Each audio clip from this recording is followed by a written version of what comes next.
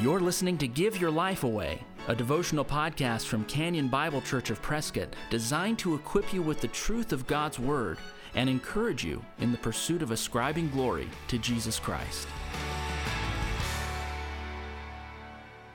Hello and welcome back to the Give Your Life Away podcast. Just like the last podcast, we will cover a whole chapter in 1 Corinthians today. Today is 1 Corinthians 9, and I want to set this up before I begin reading the passage. Paul is highlighting the fact that he has every single right to receive income from the people he's ministering to.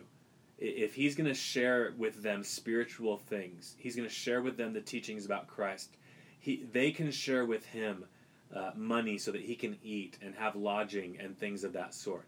And he goes actually back to an Old Testament passage to highlight there's nothing wrong with doing this. But Paul is saying here, there's a bigger point here.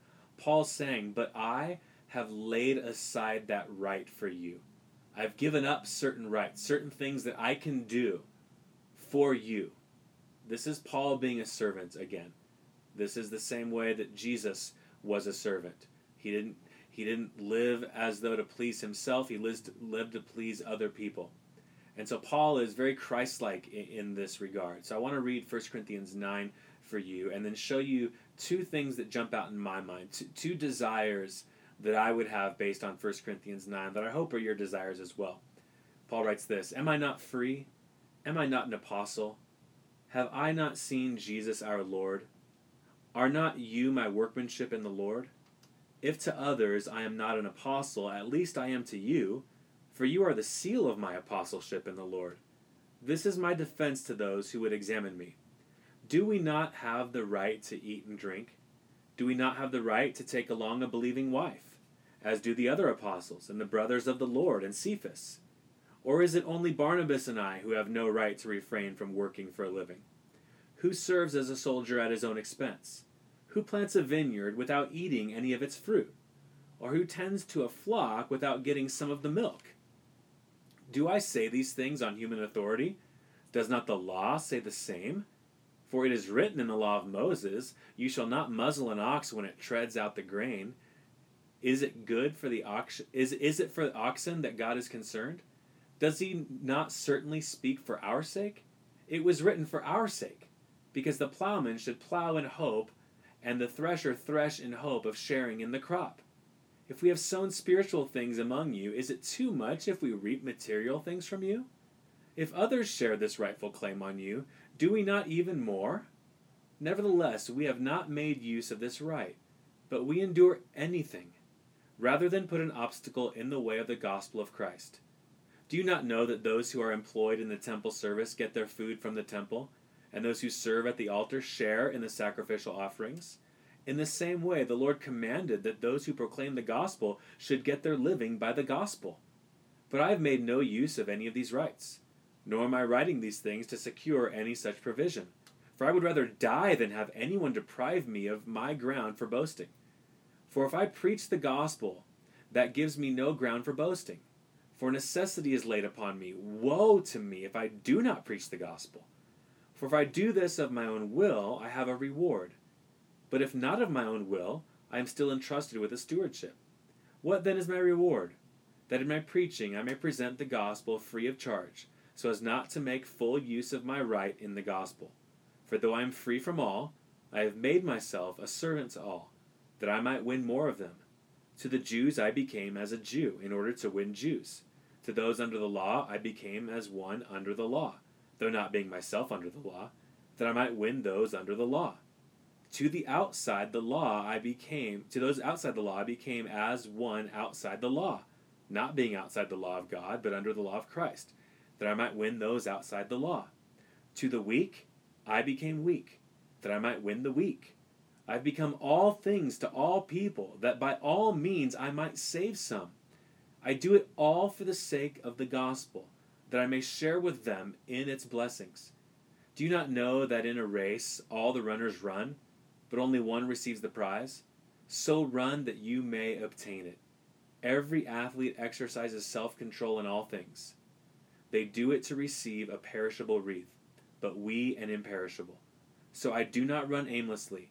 I do not box as one beating the air, but I discipline my body and keep it under control, lest after preaching to others, I myself should be disqualified.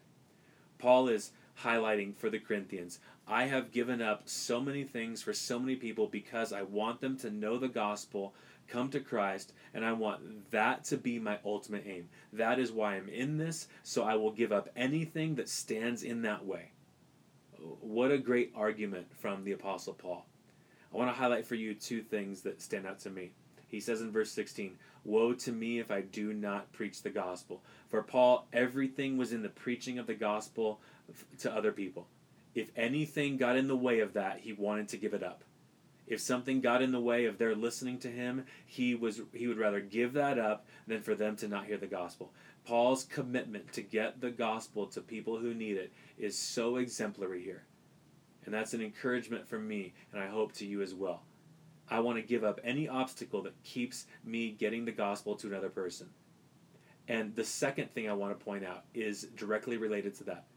Paul says in verse 27, "But I discipline my body and keep it under control, lest after preaching to others, I myself should be disqualified." One of the greatest hindrances to getting the gospel to the unconverted is us.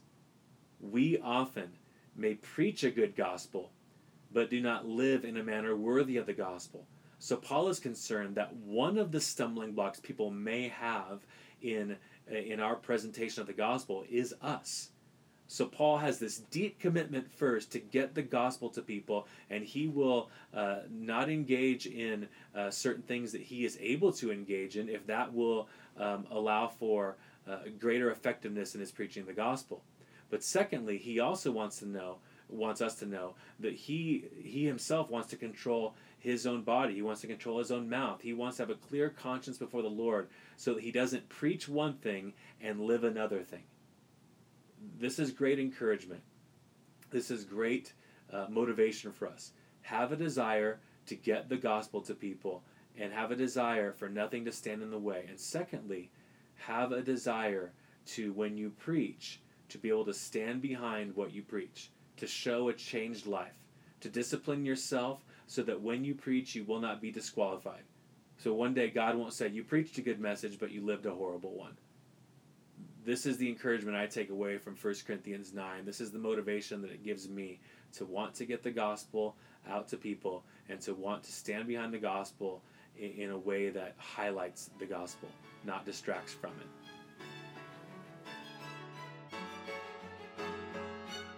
If you've been encouraged by the Give Your Life Away podcast, please share it with a friend.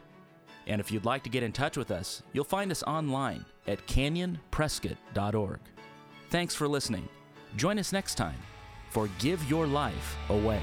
We are alive.